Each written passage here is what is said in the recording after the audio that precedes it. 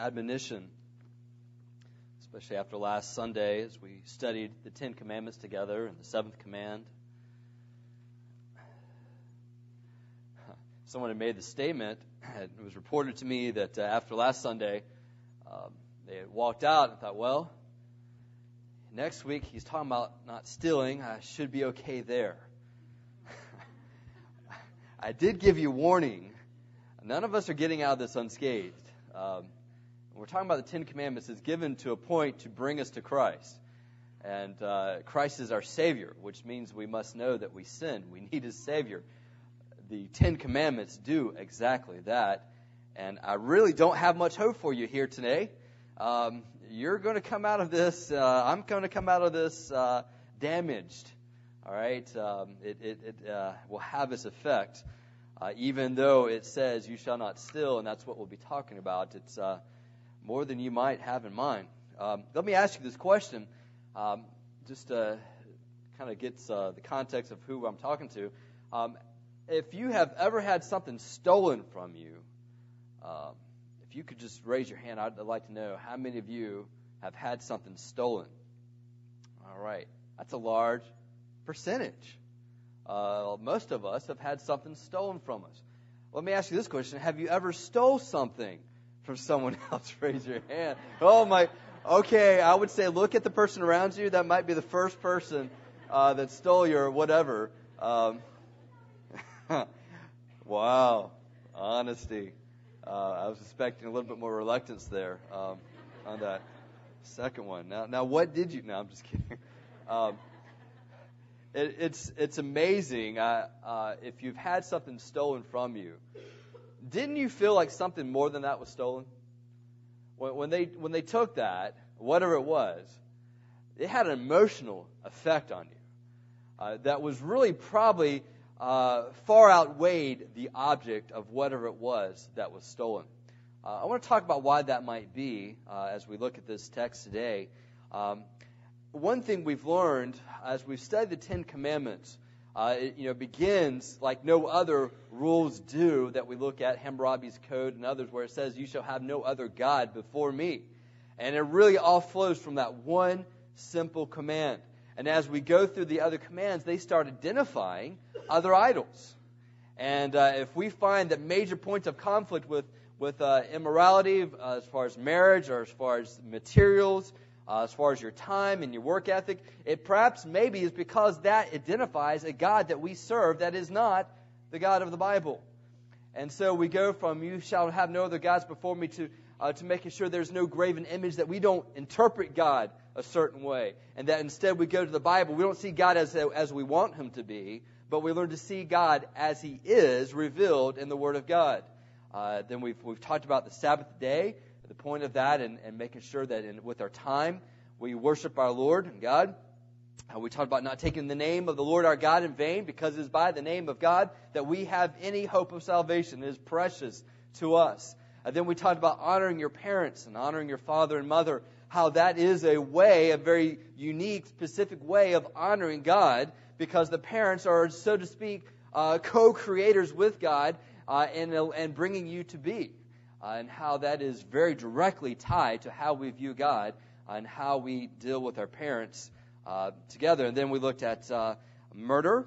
We learned that murdering is very key because mankind's made with the image of God, and that we cannot attack a person without attacking God because of God's name being put into our life. And I talked about how Toy Story had the toys with Andy, the owner's name on every toy, and that made that toy special. And so humans have the name of God. It makes us special before God because of that. And then last week, committing adultery, and we dealt at length with that, how marriage is a metaphor given from the beginning, from Genesis 2 all the way through, a metaphor of how God is treating us and wants to treat His church, and that the physical act of marriage in itself is a metaphor of that. And so it's very dear to God, and that's why adultery is wrong, because it's an attack on God. And so with that thought, we're going to look at verse 15 of Exodus chapter 20, you shall not steal. And so let's stand as we read this together in honor of this being God's word, as He literally spoke this to His people in Mount Sinai. So let's start with verse 1. And God spoke all these words, saying, I am the Lord your God, who brought you out of the land of Egypt, out of the house of slavery. You shall have no other gods before me. You shall not make for yourself a carved image or any likeness of anything that is in heaven above, or that is in the earth beneath, or that is in the water under the earth. You shall not bow down to them or serve them, for I, the Lord your God, am a jealous God, visiting the iniquity of the fathers on the children to the third and fourth generation of those who hate me, but showing steadfast love to thousands of those who love me and keep my commandments. You shall not take the name of the Lord your God in vain, for the Lord will not hold him guiltless who takes his name in vain. Remember the Sabbath day to keep it holy.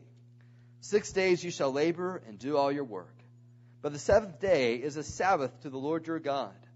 On it you shall not do any work, you, or your son, or your daughter, or your male servant, or your female servant, or your livestock, or the sojourner who is within your gates. For in 6 days the Lord made heaven and earth and the sea and all that is in them, and rested on the seventh day. Therefore the Lord blessed the Sabbath day and made it holy. Honor your father and your mother, that your days may be long in the land that the Lord your God is giving you. You shall not murder. You shall not commit adultery. You shall not steal. You may be seated. Jesus, in summing up the commandments, said it's found in two major commands. Love the Lord your God with all your heart, soul, mind, and strength. Second is like unto it, love your neighbor as yourself. And so I would take that and say, you shall not steal is an extension of that. I do not steal because I love God and because I love others. And when I steal, I attack both. I attack both God and the man. Now, how is it that we are attacking God by stealing? Well, I would take you to Genesis chapter 2, verse 15. Here you've got the primacy, the precedent that God is setting up with mankind, and in it is just beautiful, universal, eternal principles of what He has for mankind. In Genesis chapter 2, verse 15, Lord God took the man and put him in the Garden of Eden to work it and keep it. Primary to the nature of mankind is work. And it's interesting that when God set apart Adam and then Eve as she was created, He said, I've given you a task. I have asked you to be a steward over nature, to be a steward specifically over the garden. And so there is something within man's nature that is evident of being made in the image of God, wants to be responsible for something. We've talked about how the image of God is in our nature and our character, and God is certainly responsible for all, is He not? And so when man's made in His image, that's part of that is to say, I want to be responsible for something, and God gives him nature, gives him the garden for him to steward, to take care of, to work. It gives mankind some sense of dignity of being made in His image. Notice, I did not say definition, but it gave him some sense of dignity to be a steward over. Now, when something is stolen from us, there is stolen from us not just that object, but something stolen from us also includes the choice that God made for me to be a steward over that object. It's part of my dignity, part of my responsibility, part of being made in the image of God is that I steward. And so there is something within us that wants more to steward over. And when someone comes and takes that appliance, or takes that tool, or takes that TV, or takes whatever it is that God has entrusted to you, they have attacked God by saying, you know what, God entrusted that with you, but I disagree. I'm going to take it from you. And so they disagree with God and what's been entrusted to them, as well as they take from you that sense of responsibility. And that's why there is within us that thought, that feeling that something more was taken than just an object. It was a responsibility, a dignity that God had given mankind by being a steward over that object or over that image. Have you ever thought, why is it that shopping makes some of us feel so good? Why is that? Why is it that we want to go shopping? Now, I'm going to say, first of all, there is a danger in this, okay? And there is an idolatry that can be found in this, but there's also part of this that is how God made us, and that it makes us feel more important if we've got more. We've got more that we can influence. We have more domain that we can have our say in and influence over. And so there's a part of that God has made us with. And the thing is, like we've seen, and all that God has made us, that we can abuse it and take the creation of God and make it our God. And realize that if I live for this, if I cannot live the rest of my life without shopping and be happy, then I'm going to say to you that you probably have a worship problem on your hands. You're worshiping shopping, materials. But there is something, too, that is tied to our emotional significance. Now, I want to talk about how we break this command. So there's two main thoughts: how we break this command, and then how Jesus fulfills this command. You remember Matthew 5:17? He said, I've come not to destroy the law, but to fulfill the law. How on earth does Jesus fulfill, thou shalt not steal? All right, we're going to look at that toward the latter part. But first, how do we break this command? It's simply we are taking from someone else that which God has entrusted to them. That's stealing. So there is, first of all, what's called wrong taking. This is what comes to our mind first when we think about stealing, whether it's shoplifting as a child, teenager, as adult. Feeling like, okay, I don't want to pay the price, but I want that, so I'm going to shoplift. I'm going to steal from that store or that person. But there's other ways that we certainly can steal. There's the theft of time that we can steal. We can steal from our employer by being shoddy in our job or lazy in our job. We steal from them, and instead of giving them the best value that the money that they paid you, you give half-hearted service. That is certainly stealing from your employer.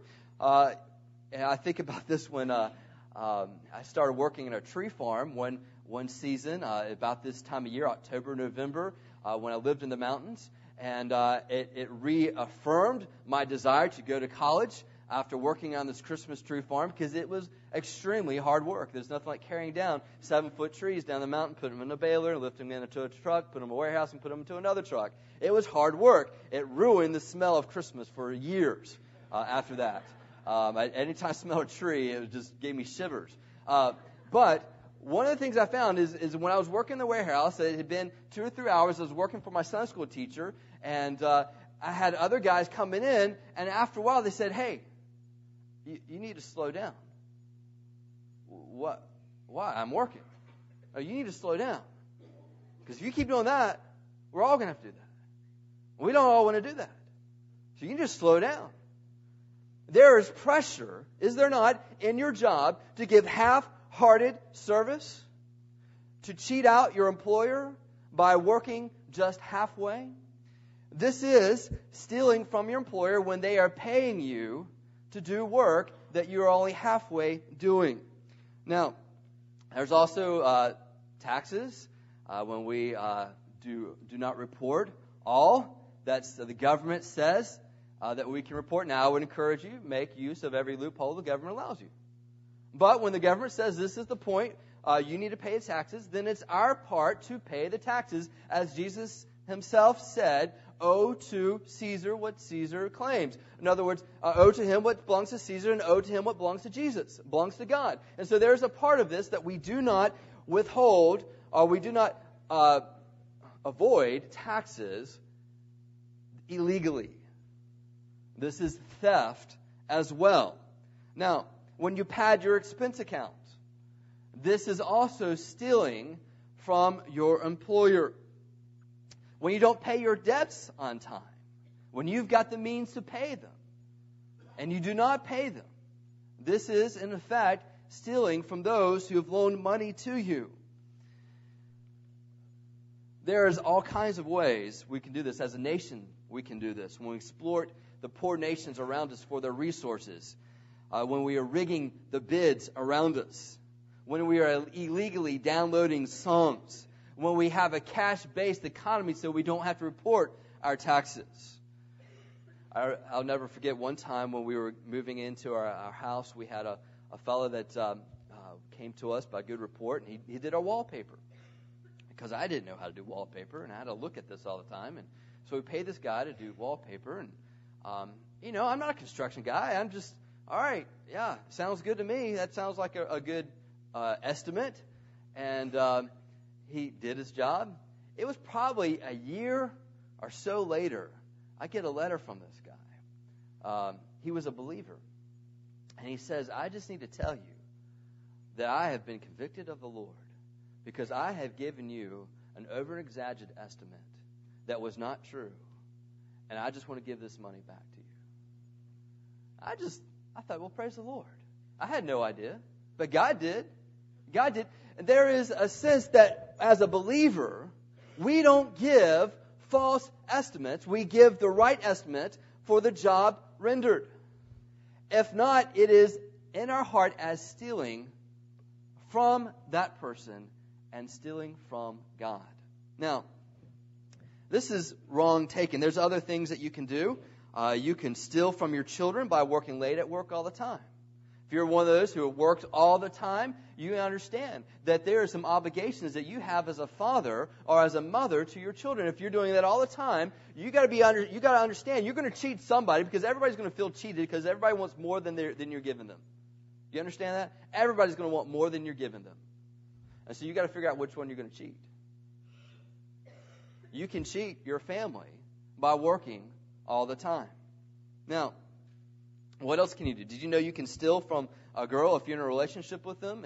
And you try to get them to bring emotionally to the table what you have no intention of seriously giving to them? I love you, baby.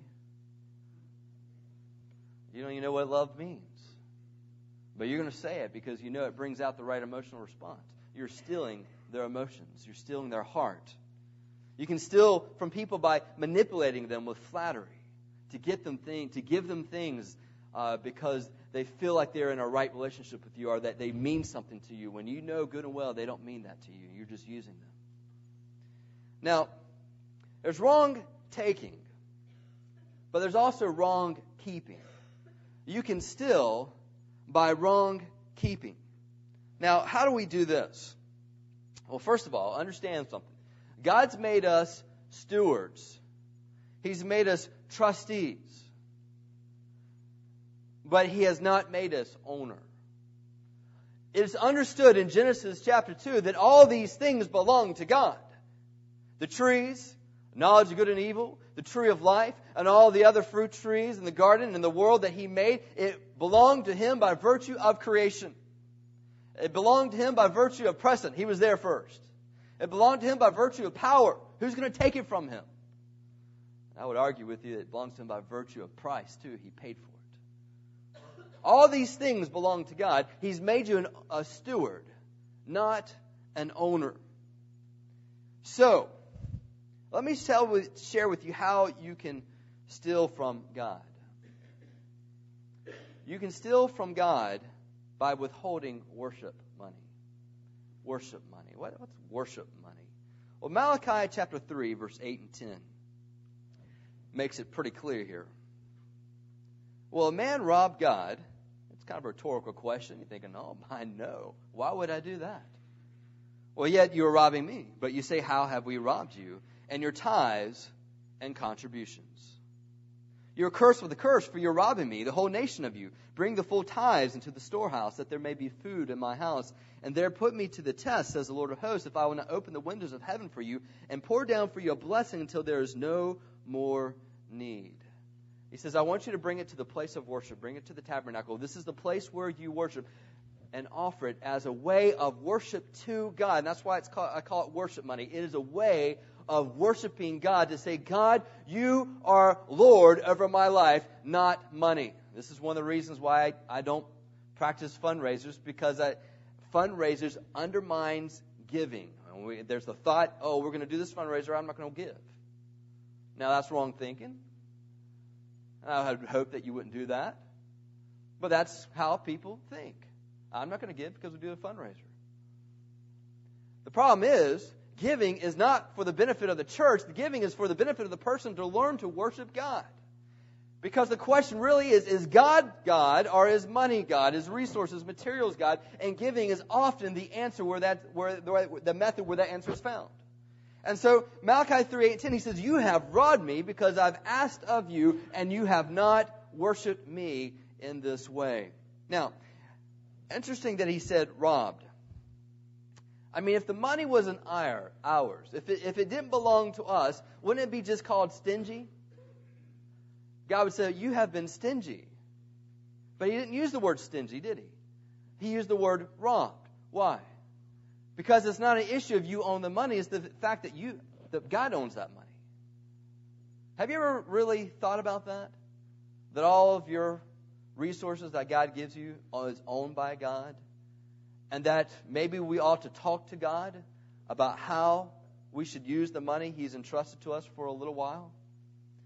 Malachi 3, verse 8-10 brings this out. Either we'll see the money as ours or we'll see the money as His. If you see the money as yours, then the concept of giving is going to be upsetting to us. And you will not be generous. I would present to you that either you're going to be a thief or you're going to be radically generous. You're either going to be a thief or you're either going to be radically generous. I'm going to talk about why that may be in our life.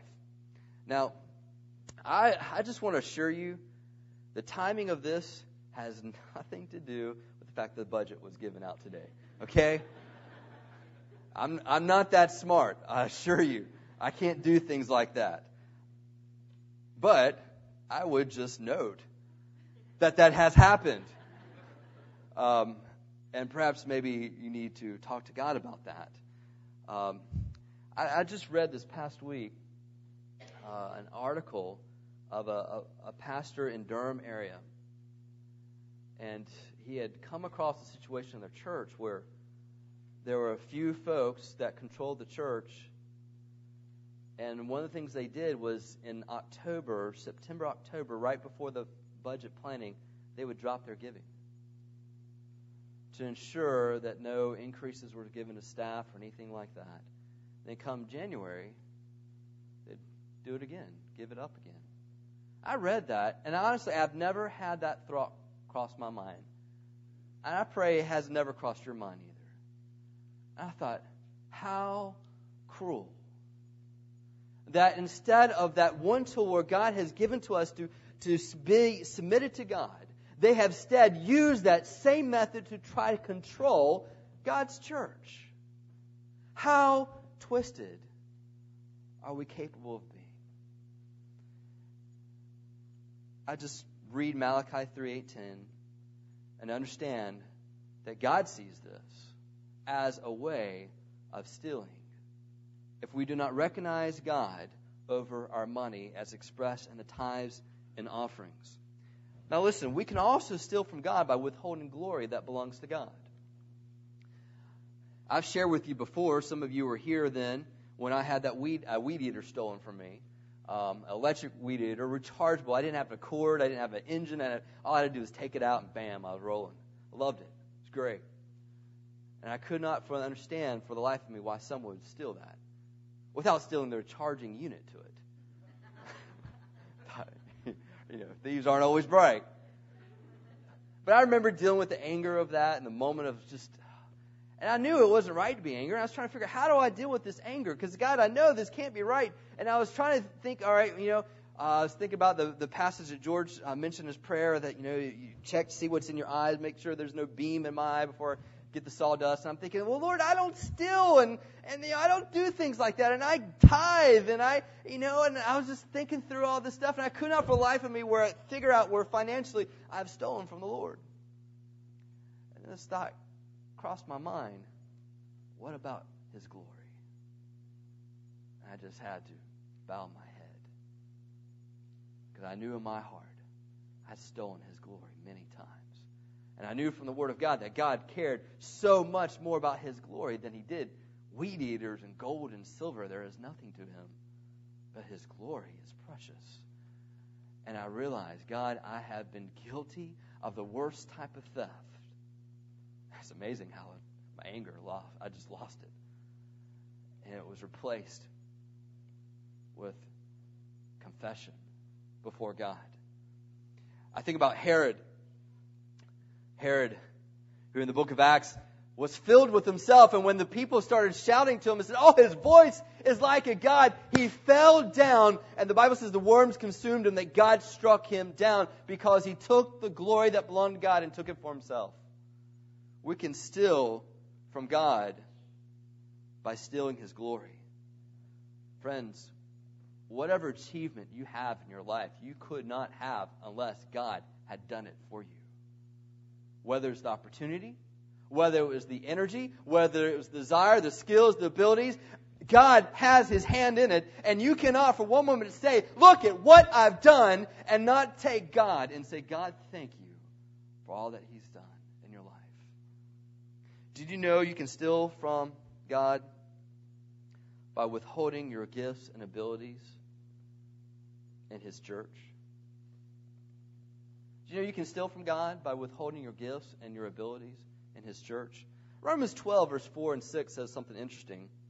For as in one body we have many members, and the members do not all have the same function, so we, though many, are one body in Christ. If I'm a believer and I've committed to myself to local church family, I am one with them, one in Christ. And listen, and individually members one of another. I am a member to another member in the body. I belong to them. In other words, I'm committed to them. Another way of saying this is that when I'm a part of the church body, I no longer belong to myself, but I belong to that church body. So, having gifts and different according to the grace given to us, let us use them. If prophecy in proportion to our faith, and he keeps on listing out. In other words, whatever God has gifted you with, whatever you're good at, find a way to use it in His church. Why? Because according to Romans chapter 12, verse 5, I belong to you, and you belong to me. Now, would that be right at all if I just said, you know what, I've got a gift and a passion. I love to preach and teach the Word of God, and God's used it, but I don't want to do it here. I mean, you guys don't look pretty enough. I just don't want to do it. And you would say, well, we don't have to have you here either. You know, you get offended. I say, well, aren't you paid to do that here? Yes, I am. But listen, as I read the Word of God, it's not the paying, it's the fact of what Christ has made me to be. That is the compulsion in my life. If you weren't paying me, I'd go somewhere, and I'd preach somewhere, regardless of what the pay would be. It's just what God has put in my life. It's my gift, it's my ability, it's what we do. Now, just as that is wrong, how can we justify in our own life when you have a gift, an ability, and you just don't feel like using it? It's theft. Romans 12, verse 4 and 6, you belong to one another. You can steal from God when you withhold your gifts and abilities in your church. You can steal from God when you don't use your riches to help others. When you don't use your riches to help others. Proverbs 3, verse 27 to 28. Do not withhold good from those to whom it is due and what is in your power to do it. Do not say to your neighbor, go and come again. Tomorrow I will give it when you have it with you. He says, if you've got the means and there's someone that needs it, then it is wrong to withhold it. Listen, see, here's the thing. If we understand that all that we have does not belong to us but belongs to the owner, then it seems important for us to know the priorities of our owner. What is important to God? What belongs to Him? And so the resources that He gives us, it seems to make sense to put them toward the things that matter to God. It seems like worship matters to God. It seems like church matters to God. His glory matters to Him. And evidently, it matters that there are poor people who are without. Which makes sense when we consider that God is a redeeming God, a compassionate God. It seems that makes sense. It's interesting when we look at that. We think, well, if I give to this person, that means I can't do this, right? And that's always the case. It's not most of us that has money just sitting around without a purpose. We've got a purpose before we get the money, And so that's the question that comes in our mind. So I look at Proverbs 19, verse 17. It says, whoever is generous to the poor lends to the Lord, and he will repay him for his deed. Isn't that interesting? Whoever is generous to the poor lends to the Lord, and he will repay him for his deed. Now, do we believe that's the word of God or not? It seems to me that if I'm lending to someone, I'm actually lending to the Lord. I mean, would you loan money to Bill Gates? Probably not, for a few reasons. But if there's ever a question, can he repay it? That's not going to enter our mind, is it? Well, all the things that Bill Gates has is only because God's allowed him to have it. It belongs to him. Would we loan to the Lord? Would we feel comfortable? Is that good credit rating if we do that with the Lord? Just something to consider in Proverbs 19:17. Now, as we keep on reading here, did you know that you can steal from God when you don't share the life-giving gospel? When we don't share what God has done for the forgiveness of sin for the people around us, then that is stealing from God and from them. How do I get that? Romans chapter 1, verse 14 and 15, Paul makes an interesting statement. I am under obligation, or I am in debt, both to the Greeks and to the barbarians, both to the wise and to the foolish, so I am eager to preach the gospel to you also who are in Rome. When I don't share the gospel, what God has done, I'm messing up an opportunity that this person has. I'm under obligation to my coworkers, to my family, to my neighbors. I thank God that we've got the Veterans Dinner coming up this week. It's given us an opportunity to invite a neighbor that we've known for a while. They've adopted our dog. I mean, they've just, they loved us, I think, loved our animals more than us, I think. But they have been there, and he is a veteran, and he is coming to the dinner, Lord willing, where he'll hear the gospel. I thank God the church has given us opportunities that we can take advantage of things like that because I'm obligated to my neighbor to make sure that he knows about the life-giving gospel of Jesus Christ. We can steal from God when we don't share the life-giving gospel. Now, I told you we're not coming out of this thing unscathed. All right? It's awfully quiet right now. It hurts. It's more than just what you might think when it says, thou shalt not steal. But let me ask you this question. I've talked about how we break this commandment. How does Christ fulfill this commandment? How does that happen? Ephesians 4, verse 28, Paul takes this command, and it's interesting what he does. He kind of elaborates upon this command a little bit and shares a little bit more. In Ephesians 4:28, let the thief no longer steal. All right, that's what we know, thou shalt not steal, but rather let him labor, doing honest work with his own hands. Why? So that he may have something to share with anyone in need. So what is the opposite of thou shalt not steal?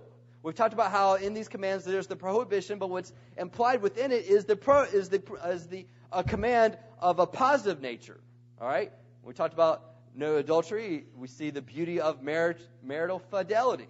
All right? When we talk about no lying, we talk the beauty of the truth. When we talk about don't take the name of the Lord your God in vain, we talk about the beauty of the name. So what is the opposite of thou shalt not steal? Yeah. Giving. The opposite is giving, and that's what Paul says here. He says, don't steal anymore. Work hard with what you've got. And those that have that money, now we have something to share with anyone in need. The opposite of thou shalt not steal is thou shalt give. Give. Be gracious. And I want to share with you how Christ fulfilled that. You see, the problem is that we hear this, and we think, okay, the pastor says I need to be giving, but he may tell me to give, and I may give, but I won't be happy about it. All right? I just let it be known, I'm not happy about this. It's interesting, 2 Corinthians 9 has a word about that, saying if you're not giving cheerfully, don't give at all, because you've lost the heart of it. You've lost the heart. There's something about the New Testament that says this giving is to be done in a cheerful manner, willingly, not under compulsion, not guilt, okay? In other words, I'm not going to get you to give Or God's not going to get me to give by saying, don't you remember all those hungry children in China? You need to give. All right, and that may have a temporary effect, but it's not the cheerful giving that God has in mind. We need a new motive. We need a new heart for us to be able to give like this. So, Paul, in dealing with this issue in 2 Corinthians, has something interesting to say. 2 Corinthians chapter 8, verse 9. For you know the grace of our Lord Jesus Christ, that though he was rich, yet for your sake he became poor, so that you by his poverty might become rich. How did Jesus fulfill this command? He had the riches of heaven, and he didn't hold on to those, didn't grasp for those, but made himself of no reputation, took upon himself the form of a servant, became poor, humbled himself to the death on the cross, so that we might be forgiven and saved and brought into the family of God and know the riches of being in his family. By his poverty, he made us rich. He did not steal. He did not came to be ministered unto, but to minister and to give his life a ransom for many. That's why he came, to deliver his life. He gave. He gave. And in giving, he fulfilled the law himself personally, as well as creating a new covenant whereby those who are in Christ now can also fulfill this law. Thou shalt not steal, but instead have gracious, giving hearts by submitting to the Spirit of God in their life. It takes away the pain of giving. When we see the riches of Christ, we no longer drool over the materials of this world. When we see the riches of Christ, when we see what Christ has done, we realize the pain is taken away. Let me ask you this question. If you started tithing, if you started saying 10%, this is what I'm going to set apart, what would you sacrifice? What would it cost you in your lifestyle if you did that? For some of us, it might be vacations. Might be extracurricular activities for our children or for us. Maybe we're not going out nearly as much to eat. Let me just bring this question. Is that really poverty compared to Christ? Is that really poverty compared to Christ? When you understand the grace of God in our life, everything changes. Everything changes. Robert Murray McChaney made this interesting quote. This is a Scottish pastor, died very young in his life. He made this quote, any person who understands what Jesus has done for them, the more you understand, the more generous you get. I fear there is many hearing me who know they are not Christians because they do not love to give. To give largely and liberally, not grudgingly, requires a new heart. An old heart would rather part with its lifeblood than its money. Oh, my friends, enjoy your money. Make the most of it. Give none of it away, but enjoy it quickly. For I tell you, you will be beggars throughout eternity. That's a tough quote. But underneath that is this idea.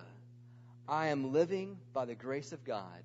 I love what Christ has done for me. He is my pursuit. He is my definition, not this amount of money in account. Are these materials that I have now? Whether you're a spender or a saver, we often have the same reason behind it, of feeling better about our life. We feel better by our life because Christ has saved us and we are in right relationship with Him. 1 Timothy chapter 6, verse 6 and 10 says, Now there is great gain in godliness with contentment. For we brought nothing into this world, and we can take nothing out of this world. But if we have food and clothing, with these we will be content. Those who desire to be rich fall into temptation, and to a snare, and to many senseless and harmful desires that plunge people into ruin and destruction. For the love of money is the root of all kinds of evil. It is through this craving that some have wandered away from the faith and pierced themselves with pangs. So he says we need to understand what it means to live simply, to know the blessing of contentment that is not made in your life because you have X amount of dollars. Contentment has nothing to do with the amount of dollars you make. It is an attitude that you have with God. To understand that, to live simply. And so, interesting, in this passage, it doesn't seem to condemn riches, and it doesn't condemn riches. In fact, later on, verse 17 from 19, as for the rich in this present age, charge them not to be haughty, not to set their hopes on uncertainty of riches, but on God. So it's not that it's wrong to have riches, but understand your hope's not in that. Your hope is in God, who richly provides us with everything to enjoy. And so there is a time and place to enjoy the things that God has given us. Don't go into this mentality of, man, you've got this amount of money, you can't be a good Christian. That's wrong. That's wrong thinking. There is an idea of where we enjoy what God has given to us. What do we do with that? We do good, to be rich in good works, to be generous and ready to share, thus storing up treasure for themselves as a good foundation for the future, so that they may take hold of what is truly life. It's not wrong to make $100,000 and up. That's not wrong. But it may be wrong to have a $100,000 and up lifestyle. Consider that. Consider that. Christians are called to a deed ministry. We're called to minister, to serve those who are hurting. 1 John 3:16, by this we know love, that he laid down his life for us, that we ought to lay down our life for the brothers. But if anyone has this world goods and sees his brother in need, it closes his heart against him. How does God's love abide in him? I take you to James chapter 5, verse 1 through 5. I'm not going to read this, but just know that that's there. Something in addition. We have some objections to this. We might say, Pastor, sounds wonderful, but this is my money. I would just say, what if Jesus had that same attitude? This is my blood. I'm not giving it.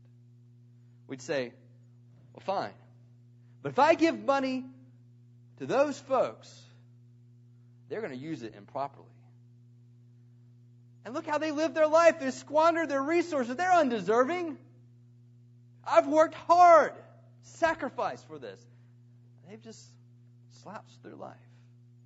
Let me just ask you, what if Jesus had that same attitude? Are we not undeserving? Do we not squander his grace that he's been given to us? What if God had that same thought? We might say, well, I just don't want to. They're going to abuse it. They're going to abuse it. What if Jesus had that same thought? Just think about Luke 19, Zacchaeus. Remember the story of Zacchaeus? Zacchaeus was a wee little man. A wee little man was he. Climbed up on the sycamore tree. Remember, he was a tax collector. Hated by the Jews. Probably he couldn't see, not so much because he was just short, but all the big folks in front of him wouldn't let him in. You're not hanging out with Jesus. This guy in his Armani clothes or whatever it may be climbs up on a tree so he can see Jesus. Remember, Jesus stops by, looks up on the tree and says, you come down. All right, go into your house today. And that was a scandal because he was a traitor to the people. He was wealthy, selfish. And Jesus hangs out with them. And Zacchaeus is so touched with who Jesus is and the grace that is available to him through Jesus Christ. He makes this proclamation. Luke chapter 9, 19, verse 8. Behold, Lord, the half of my goods I give to the poor, and if I've defrauded anyone of anything, I restore it fourfold. In other words, I equate what I did as stealing. And notice what Jesus says to him. Today, salvation has come to his house, since he also is a son of Abraham. The Son of Man came to seek and to save the lost. Interesting. Jesus said, I know Zacchaeus is saved. Because look at this generous heart. A heart that before had been warped by materials and used people and used his nation so he could have more stuff. Now he is saying that he's going to restore half of it, give half away, and restore what he's taken fourfold. Salvation has come to this house. Generosity is there. And when God's grace reigns in a person's heart, the generosity flag soon flies over that heart. Aren't you glad that Jesus came to seek and save the lost? You may be thinking, Lord, I'm guilty. I'm guilty. Interesting in Galatians is it's not by doing the law that you're saved. It's by admitting that you're guilty before the law and coming to Jesus and knowing that it's done by faith. Jesus came to fulfill the law, which means that he came to find folks who are beggars spiritually and say, I want to provide for them. Blessed are the poor in spirit, for theirs is the kingdom of heaven. He made himself poor so that you would be rich. But understand that you cannot at the same time say, Jesus, you reign in my heart, but at the same time, I let you have say over this amount of money. You cannot serve God and money. You cannot do both. And you cannot go to God and say, God, I'll follow you, but let me have my brakes on my side. To follow God is to follow God unconditionally, wherever he may take you. Let's pray.